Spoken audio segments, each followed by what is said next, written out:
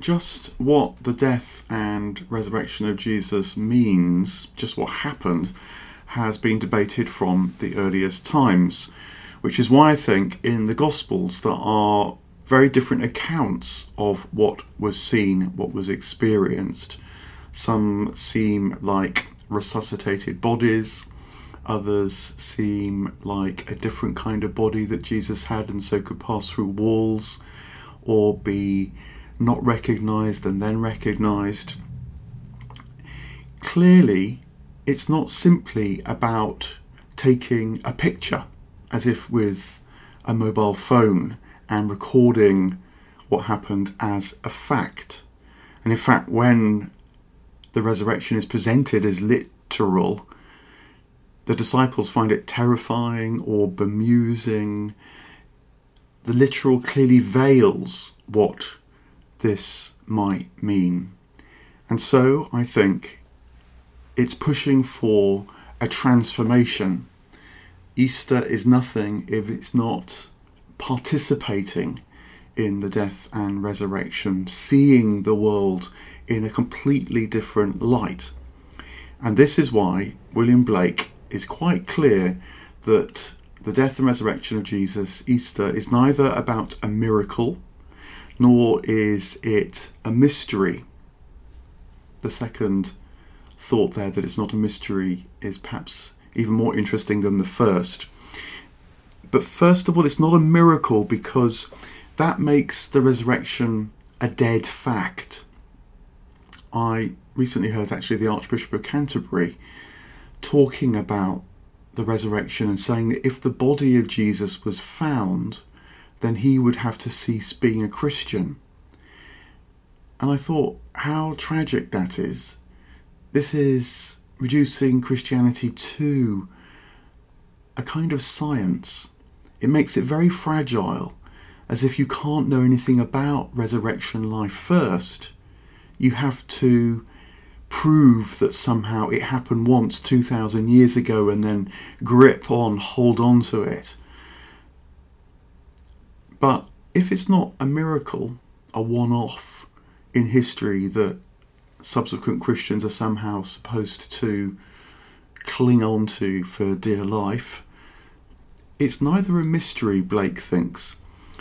And by mystery he means, in the more straightforward sense of mystery, that which seems obscure, opaque, difficult to believe. You have to hold on to the resurrection as mystery in a parallel way to the resurrection as miracle, just hoping against hope that somehow it makes sense.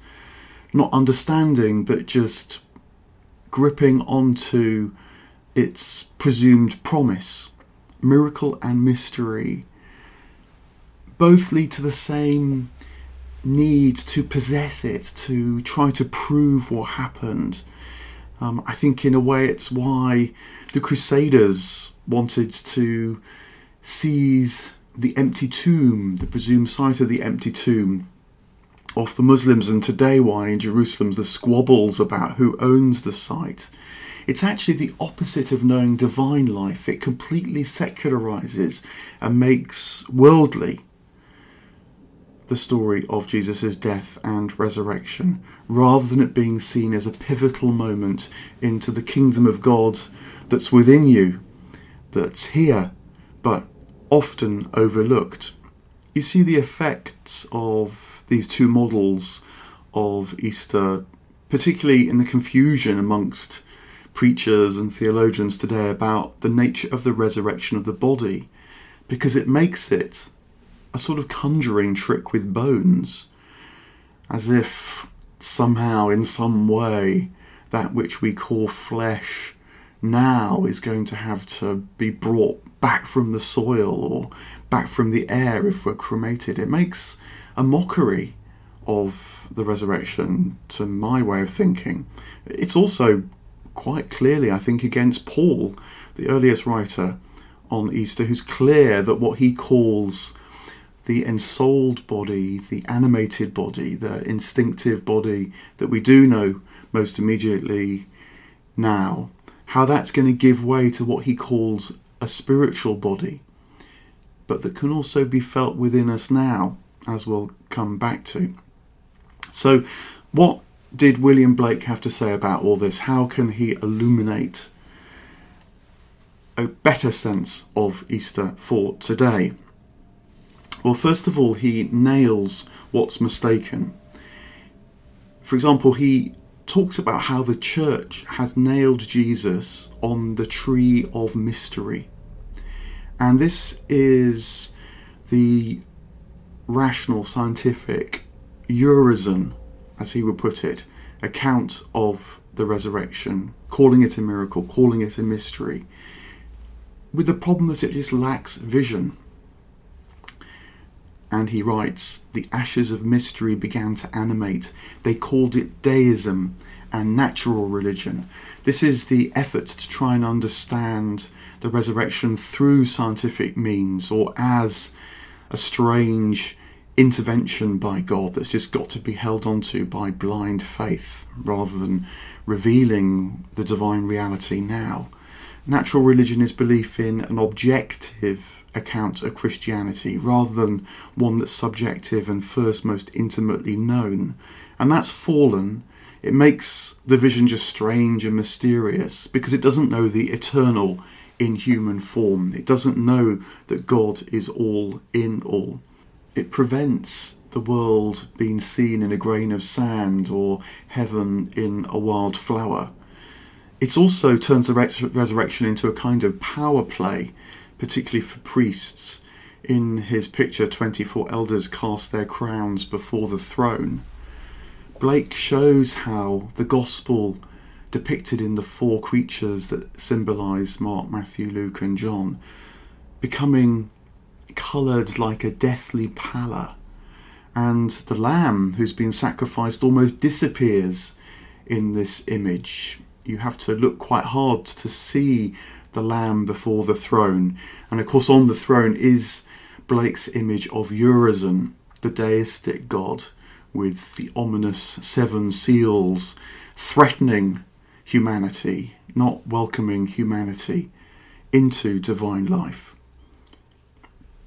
When the vegetable body, as Blake puts it, is all that's known, the spiritual body can't be seen, and so Christianity becomes just another version of worldly, secular life. It leads to what he calls deceitful religion, saying that what Christianity does is bridge the gulf between God and humanity, rather than showing that there is no gulf. It leads to a fear of death, and it also leads to what he calls religion hid in war, when Christianity in particular blesses conflict between human beings, as we're seeing now in the Russian war in Ukraine, and as Blake knew in his own time when he lived in another European war, the Napoleonic Wars. It makes Christianity as bad or even terrifying news rather than seeing God. It says that your future's precarious, shaped by suffering, threatened by hell. And so, as he writes in Vala, the Four Zoas, the church sings, O thou poor human form, O thou poor child of woe, why dost thou wander away from Tirzah? Why me compel to bind thee? If thou dost go away from me, I shall consume upon the rocks these fibres of thine eyes that used to wander in distant heavens. Away from me I had bound down with a hot iron these nostrils that expanded with delight in morning skies. I had bent downward with lead molten in my roaring furnaces. My soul is seven furnaces, incessant roars that bellows. Upon my terribly flaming heart, the molten metal runs in channels through my fiery limbs. O love, O pity, O pain, O the pangs, the bitter pangs of love's forsaken. This is a lack of vision, and the mention there of Tirzah will remind us of the poem from the Songs of Innocence and Experience called To Tirzah, where Jesus sees through this threatening, suffering, bad news and says precisely the opposite, The death of Jesus set me free. Then what have I to do with thee? So he offers a vision, a sense of compassion and forgiveness, and conveys the presence of eternity that enables a different way of engaging with Easter, not as an intervention but as an unveiling of reality, not as a mystery but as a vision. Blake is quite clear that he's a visionary. He sees and he aims to help us to see, to know, to participate in divine life. That being the true Jesus, the divine human, in which eternal life includes the reality of death, though now known as a giving, as a kindness, as a letting go of what's deluded, not as an ending that is otherwise somehow put off or transcended. This, in one way, is known in nature. Nature as the return to life, which is why Easter and spring are associated. Blake can see Eve awakening and the eternal garden, Eden, blooming again. In Vala, the Four Zoas, Enion or Eros, passion, that upthrust of life, calls out, fear not, because she, personified desire, Enion, can see the bridegroom coming. She can see that the grave is where the Lamb of God rends the veil of mystery. We're like seeds, she says, looking for flower and fruit, the product of our life. And we can know hope in the universe, and we can experience the gift of life. Blake writes, a voice came in the night, a midnight cry upon the mountains. Awake, the bridegroom cometh.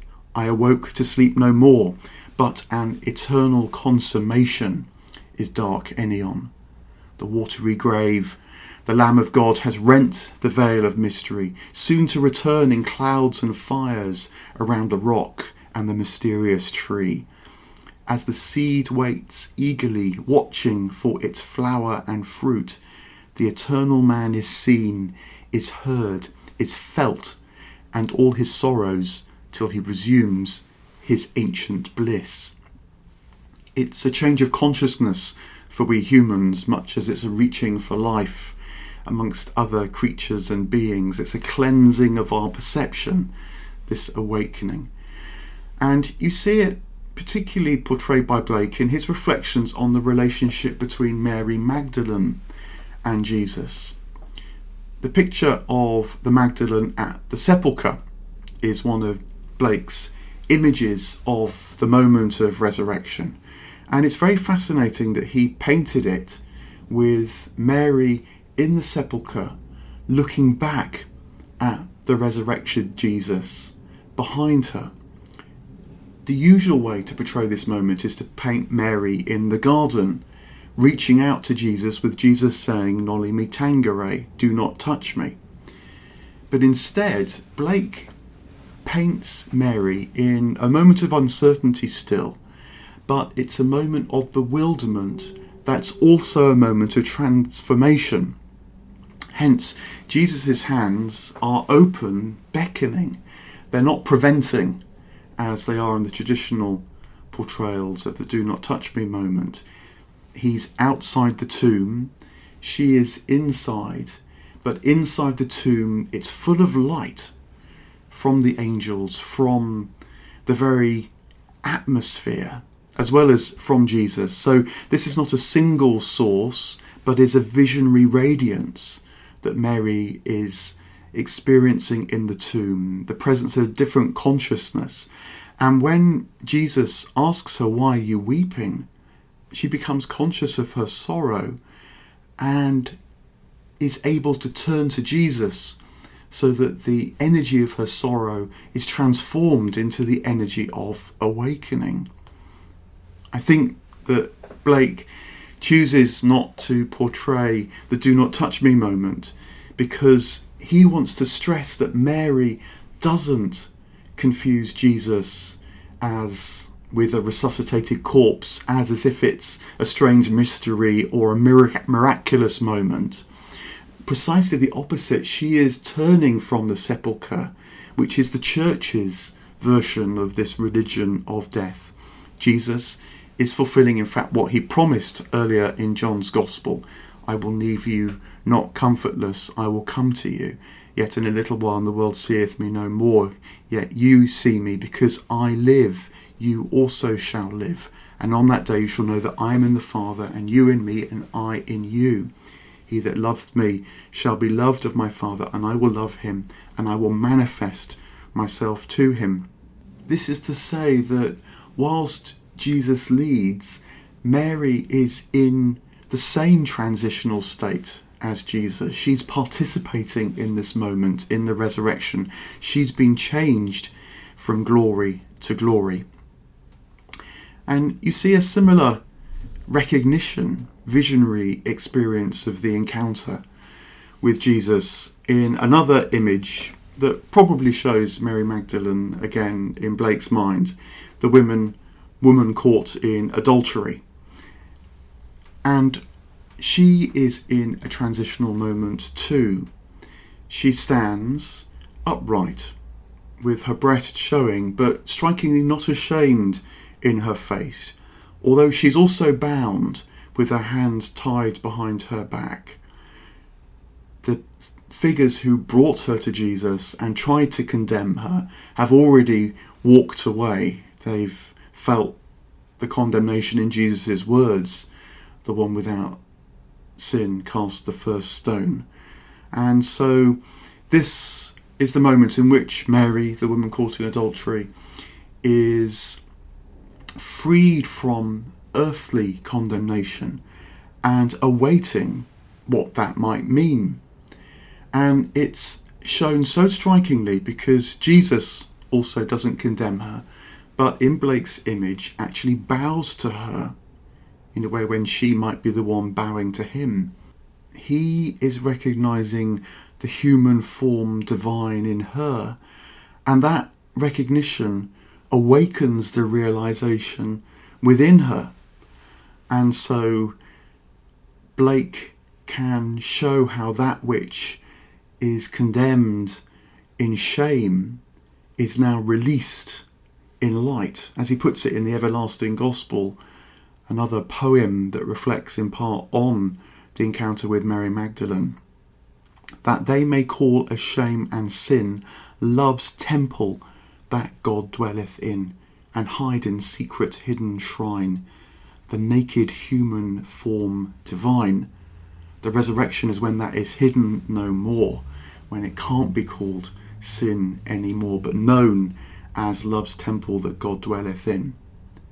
Another really interesting feature about Blake's image of the woman caught in adultery is that Jesus is writing in the dust, as the biblical account recalls, but writing in the dust after the condemners have turned away, rather than while they're still present, as if he's musing. And I think that Blake puts it this way round because he writes for us. Jesus' pause before he writes in the dust, which is the moment caught in Blake's picture, is for our imaginations to write or not in the dust. We're invited into the moment of transition too. What is going to be written asks us to consider in ourselves what realization is awakening for us.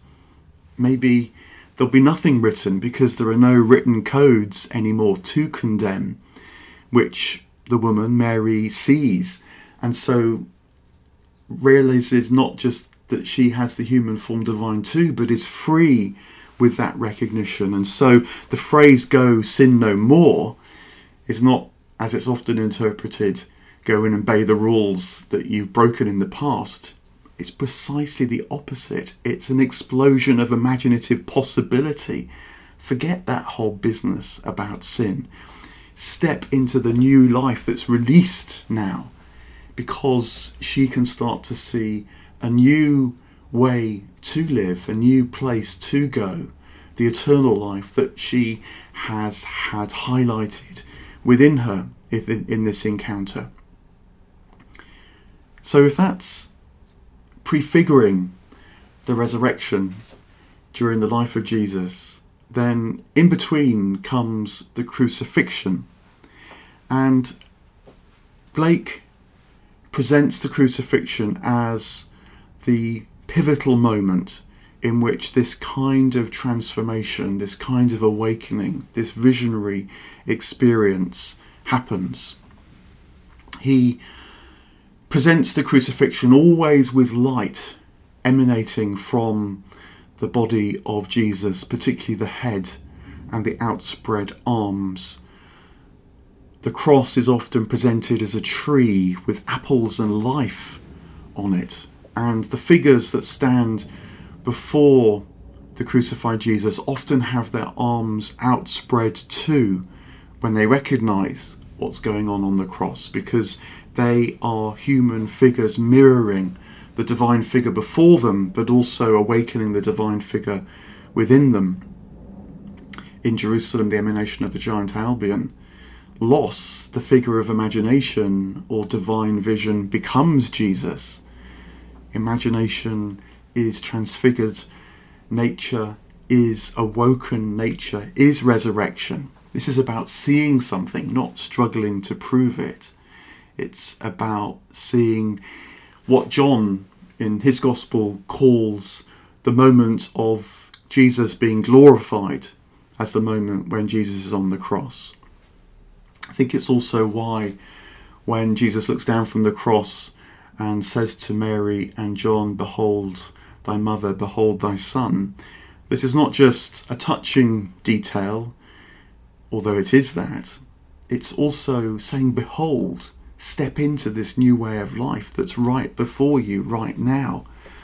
As Blake puts it in one of his lovely summaries of how we might live in this resurrected life. Man was made for joy and woe, and when this we rightly know, through the world we safely go. We experience joy, we experience woe in life, but when we rightly know of our experience, because we're rooted in our true nature, our true self, which is the divine nature, the divine self, we can safely navigate a way through life regardless of whether joy or woe comes to us, because we're not identified with the experience, but know our true awareness, the true presence of God that's within us, the kingdom of God that's within. It's such a different perception of life from secular living, worldly living, in another way, when the soldiers cast their lots for Jesus's gown. The greediness of this world is shown even before the cross that might present a different light. It's the desire again to prove and to possess. And yet Blake paints it paling alongside the transcendent light of the cross coming from the crucifixion. You can almost see the crucifixion in this moment as manifesting for us a kind of dream state when our true nature is forgotten, that imagines death is somehow the enemy, imagines that a miracle is needed, or else just pausing before a mystery.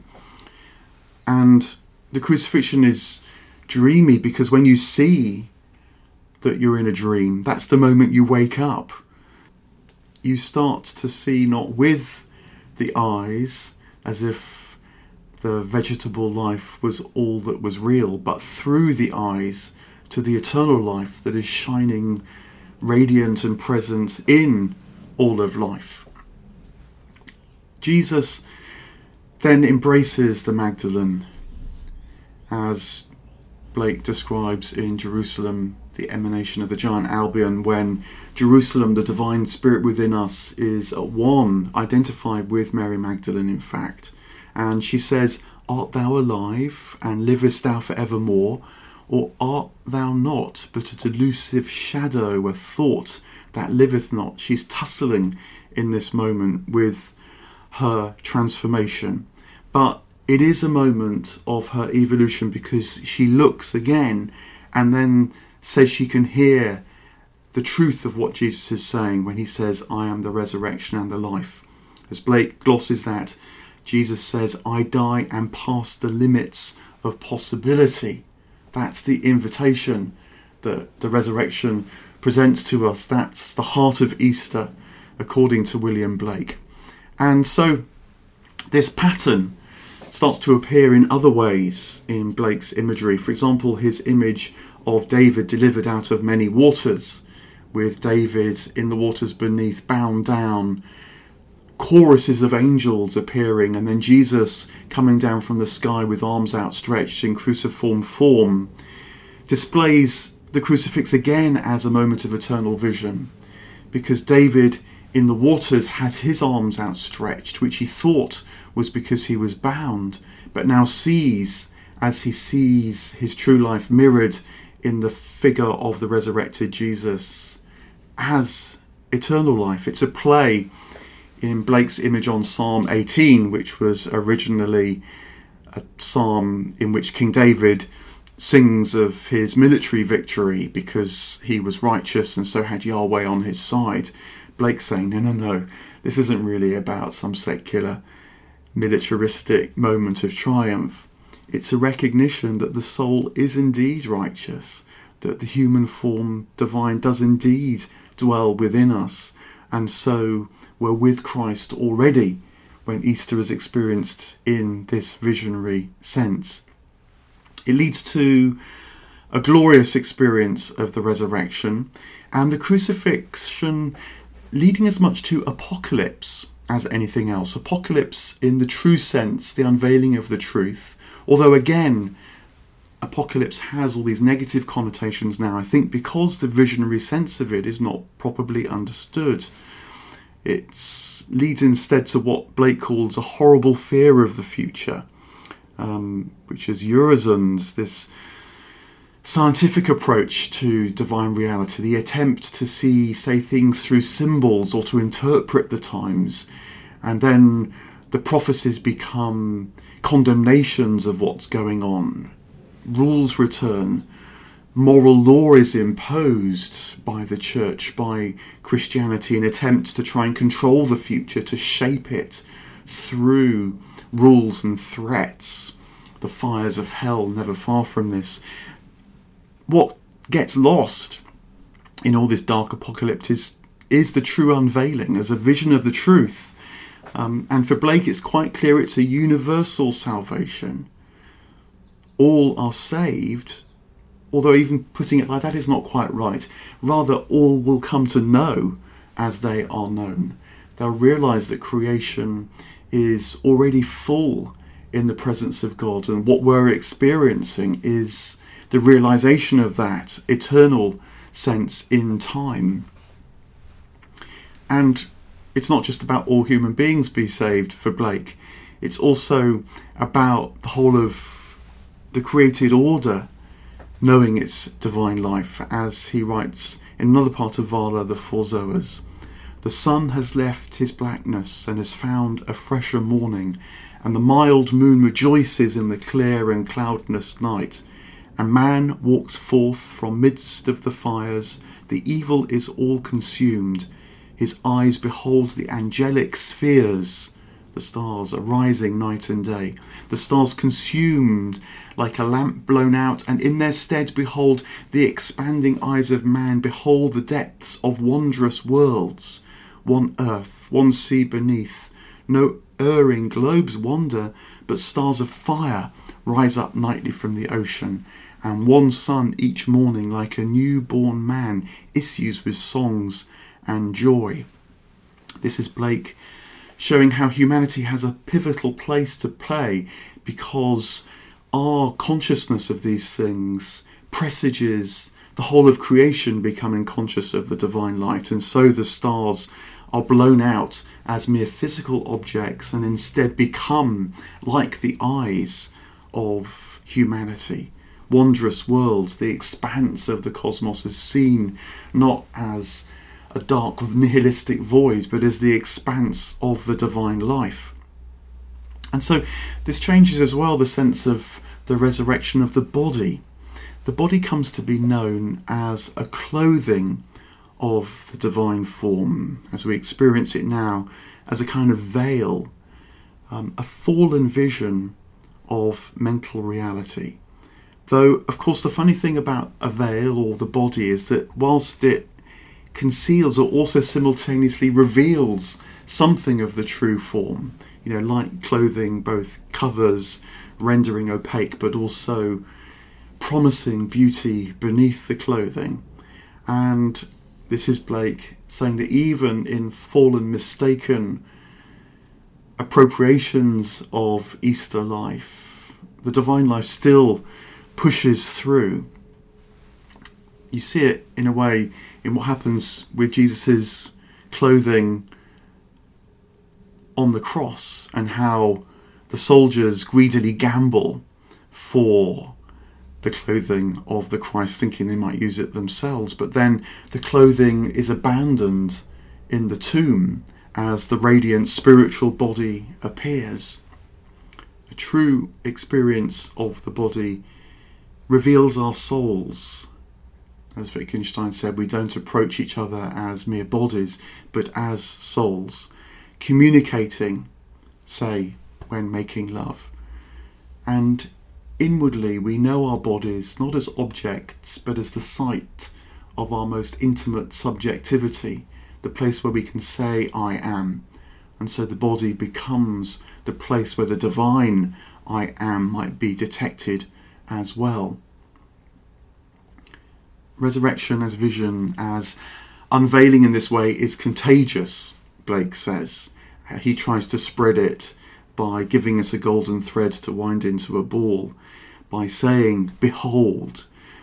And the point about this is that when you start to see this vision, a kind of virtuous spiral of beholding can take hold of us, the upward power and thrust of the resurrection.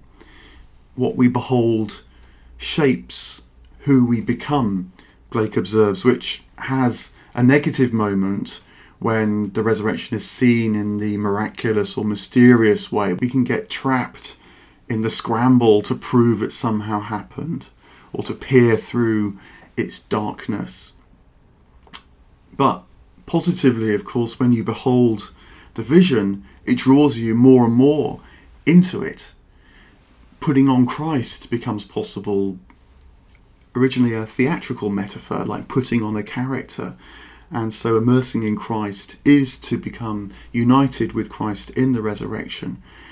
And as Blake says so many times, it's about a mental fight to awaken. It's about realizing something from within and then seeing it manifest without. It's a fight that doesn't have enemies, because it's not about contending for life. It's about sharing life. It's not about a victory in which someone else gets defeated, even death, but instead is about forgiveness, when the arts that seemed deathly are recognised as arts of life. And so Blake says to the Christians in Jerusalem, the emanation of the giant Albion, what is mortality but the things related to the body which dies? What is immortality but the things relating to the spirit which lives eternally? What is the joy of heaven but improvement in the things of the spirit? What are the pains of hell but ignorance, bodily lust, idleness, and devastation of the things of the spirit? This he identified as the risk of the way Easter tends to be talked about. It can lead to a devastation of the things of the spirit. It can lead to a mistaken notion of immortality rather than an improvement in the things of the spirit, leading to the joy of heaven. And so he concludes to the Christians on Easter, for hell is opened to heaven. Thine eyes beheld the dungeons burst and the prisoners set free. England, awake, awake, awake. Jerusalem, thy sister calls. Why wilt thou sleep the sleep of death, and closer from thy ancient walls? Thy hills and valleys felt her feet gently upon their bosoms move. Thy gates beheld sweet Zion's ways. then was a time of joy and love, and now the time returns again. O souls, exult, and London's towers receive the Lamb of God to dwell in England's green and pleasant bowers.